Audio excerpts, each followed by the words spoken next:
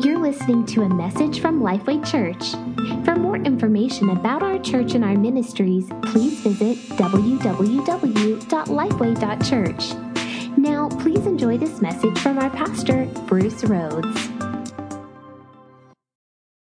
Awesome. We got some special things planned for next week as well.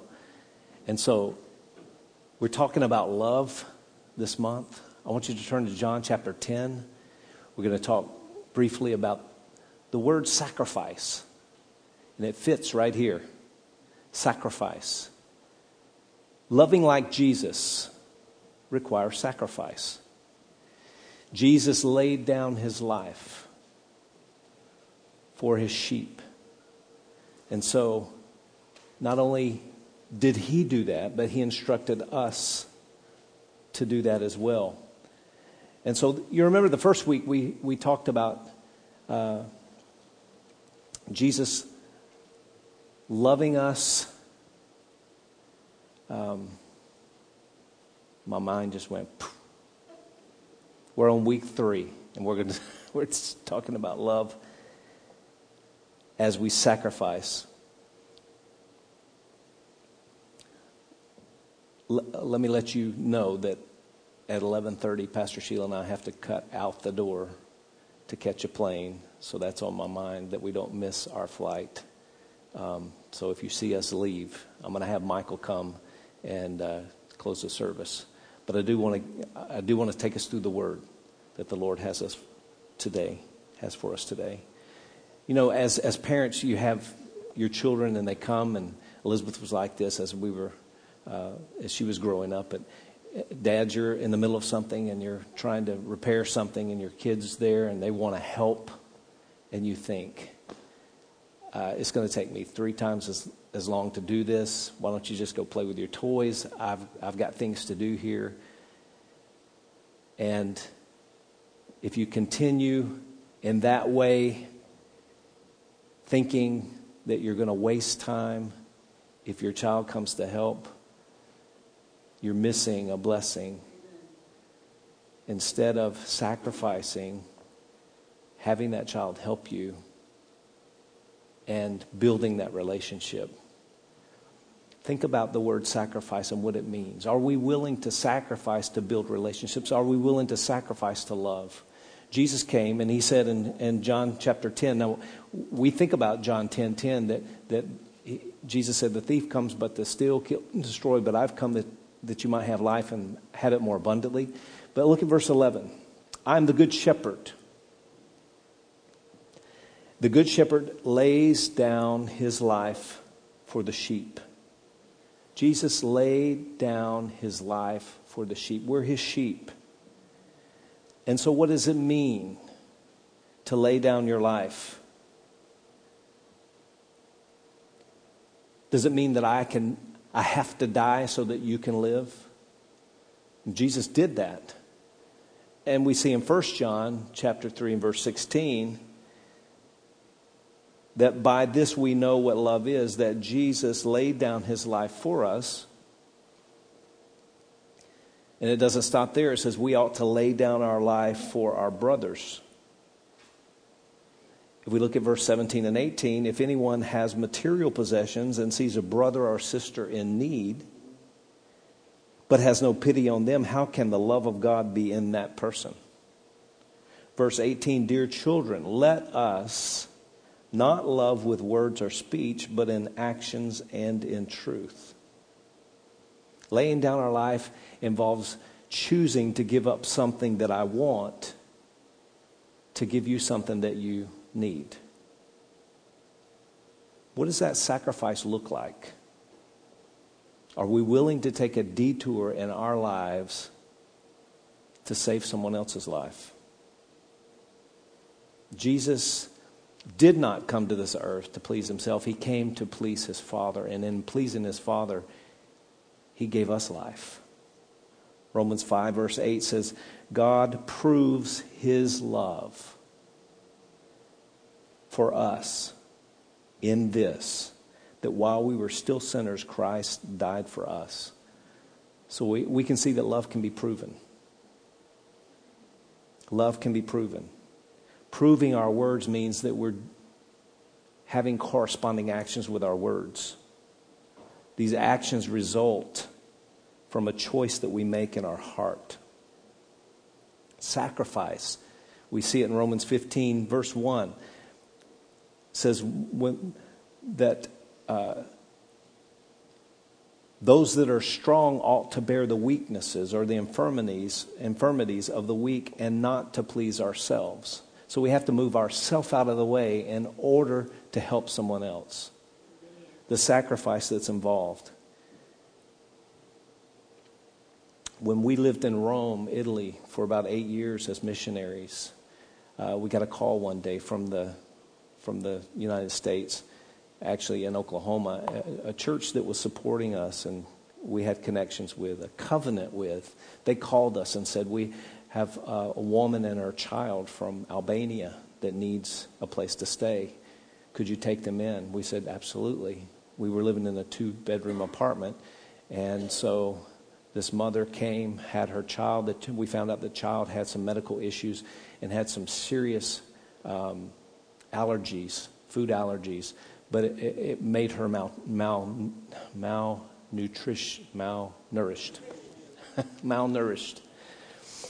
And so they came to stay with us. As they came to stay with us, we put her in our daughter's room, in our daughter's bed. They shared our daughter's bed, and our daughter slept with us. It was the sacrifice that we made.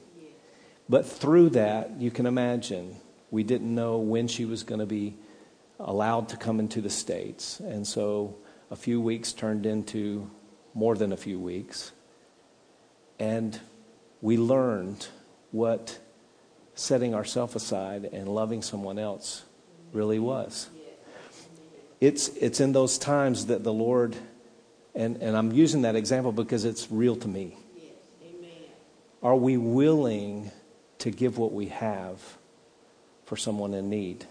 Are we willing to allow God to use your life to save others while you're still alive? He's not asking you to die physically. Jesus did that for our salvation. But he's asking us to lay down our lives so that we can help others that need.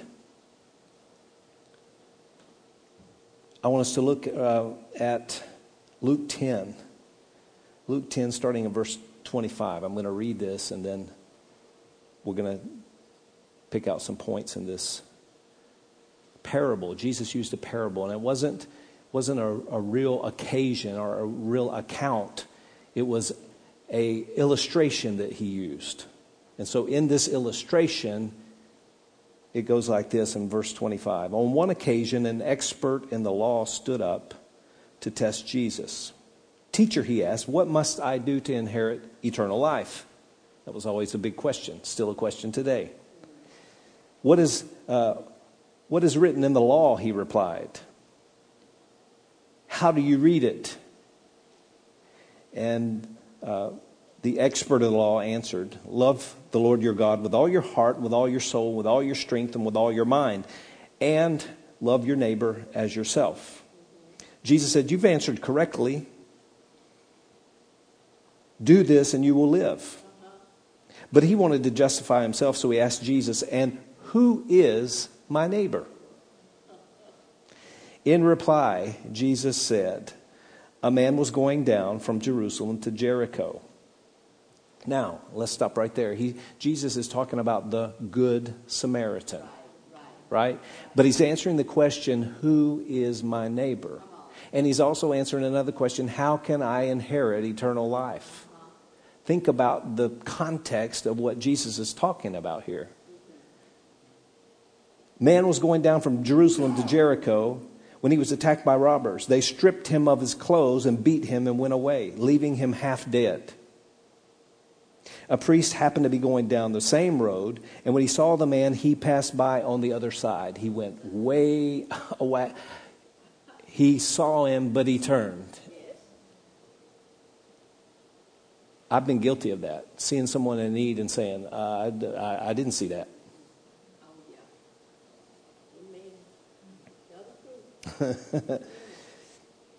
So too, a Levite, when he came to the place, he saw him and passed by on the other side. But a Samaritan, thank God for the Good Samaritan, as he traveled, he came where the man was, and when he saw him, he took pity on him. He actually did something. Didn't just look at him. He went to him and bandaged his wounds, pouring on oil and wine. Oil and wine were very costly. Not everybody had oil and wine. Then he put the man on his own donkey, brought him to an inn, and took care of him. The next day he took out 2 denarii and gave them to the innkeeper. Look after him, he said, and when I return, I will reimburse you for any extra expense you may have. Which of these 3 do you think was a neighbor to the man who fell in the hands of robbers? The expert of the law said, the one who had mercy on him. Jesus told him, go and do likewise. What a powerful story. So many points there. We could spend 4 weeks on that passage of Scripture alone. I want to answer a couple of questions. First of all, who is our neighbor? Who is your neighbor? It's not the person living beside you. We can't think about this English word called neighbor. It's not the one who lives next door. People can live next door and ignore each other the whole time they're living there. I don't know my neighbor. Well, whose fault is that? The ball's in your court. Or the cookies may be in your oven. Just put them on a plate and take them to your neighbor. The person living beside you. A neighbor is somebody that you draw close to. You draw close to. Not necessarily that they have drawn close to you first. Again, it's always your choice to draw close to somebody that you want to be neighborly to. Jesus answered this question of who's our neighbor, but he answered so much more. There's 3 points I see from this passage today. You know, you can look at the passage and you pick out 3 points or 2 points or 4 points or whatever. I'm going to give them to you real quick. Number 1, see the opportunity. The priest and the Levi apparently saw the man but turned their head and went on the other side of the street. How many times have we notice that there's a need and we're like, yep, somebody else will get that. I gave yesterday. Now, yeah. We see others in need when we're looking. So we have to see the opportunity. The great thing about the Good Samaritan that made him good was that he noticed the guy, but he didn't look away. Listen, when God shows us an opportunity to help someone and to sacrifice, God is the one that gives you what you need to meet that need. Amen. It's not in you. You don't have to come up with it. God will over and abundantly meet your needs so that you can help meet the needs of others. Number 2, go the extra mile. The Samaritan had to go out of his way. It inconvenienced him. Here's what he did. He cleaned him up. He put him on his donkey. I think that the man that was half dead had to ride on the donkey, and the Good Samaritan had to lead the donkey. That's just what I think. That's what I see when I see this parable. So it took him extra time. He wasn't able to ride the donkey. He had to lead the donkey with the man that was hurt. He took him to a hotel. The Good Samaritan stayed overnight with him because it said he got up the next day and told the innkeeper.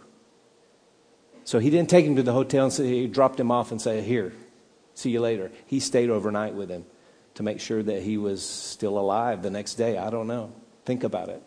The sacrifice that the Good Samaritan made. Number 5, he paid in advance. He had enough money to pay in advance for this man's stay. And then he promised to come back and make up the difference. We have to go the extra mile because people are hurt and they're dirty and they need somebody to help them clean up themselves. We all know people that are hurt and dirty. And those people that are hurt and dirty sometimes, most of the time, will not ask for help. But they still need help. they still need help. People that are injured need a ride. How many in here have ever given anybody a ride? How many have ever got a ride? Thank you for giving me a ride. And thank you for giving people a ride. Friends gave me a ride to a church service the night that I gave my life and my heart to Jesus Christ. Amen. This is part of sacrificial giving. You may not think it's much, but it's huge. People that are injured need a ride. The Good Samaritan took this man to a place of safety. He took him to safety and he says, I've got your back. Not, watch out or I'll stab you in the back. Right? I've got your back. Who's going to pay for the stay? Our minds always ask, well, what's this going to cost me? But we need to answer this question with our heart and not our head. Because your head can talk you out of it every time. I don't have enough. I don't have enough. I don't even have enough for myself. But listen, God will provide more than you need if you're willing to sacrifice for someone else. Going the extra mile will always cost you something, but the reward is so much greater than the upfront cost. You're laying treasures up in heaven. And the last point is that this Good Samaritan followed up. He followed up. This is awesome. He promised to come back and make up the difference, which meant he intended on returning to that place to find out what happened to that man. And if he needed to pay any more, he was ready to do it. You know, we all have the tendency to start out well, but most of us fizzle out before the finish line. Right? Leaving a lasting legacy is not just making one sacrifice every now and then. It's following up. It's being consistent all the way to the end. And the very last point that I want to leave with is, what next? Now that we've heard the word, we're responsible to do the word. What's next in our life this morning in February of 2020? Jesus said, go and do likewise. Think about it for just a moment. I want you to close your eyes as Michael comes. And I want to ask you a couple of questions. How many people each day do we see like this man that was on the side of the street? He was beaten up and half dead. How many people do we see? And do we go out of our way to help them? Thanks for listening to the Lifeway Church podcast. If you'd like to join us in reaching others by partnering with us today, you can give online by visiting us on our website at lifeway.church/give. Thanks for listening to the Lifeway Church podcast, and remember to subscribe to enjoy more messages like this.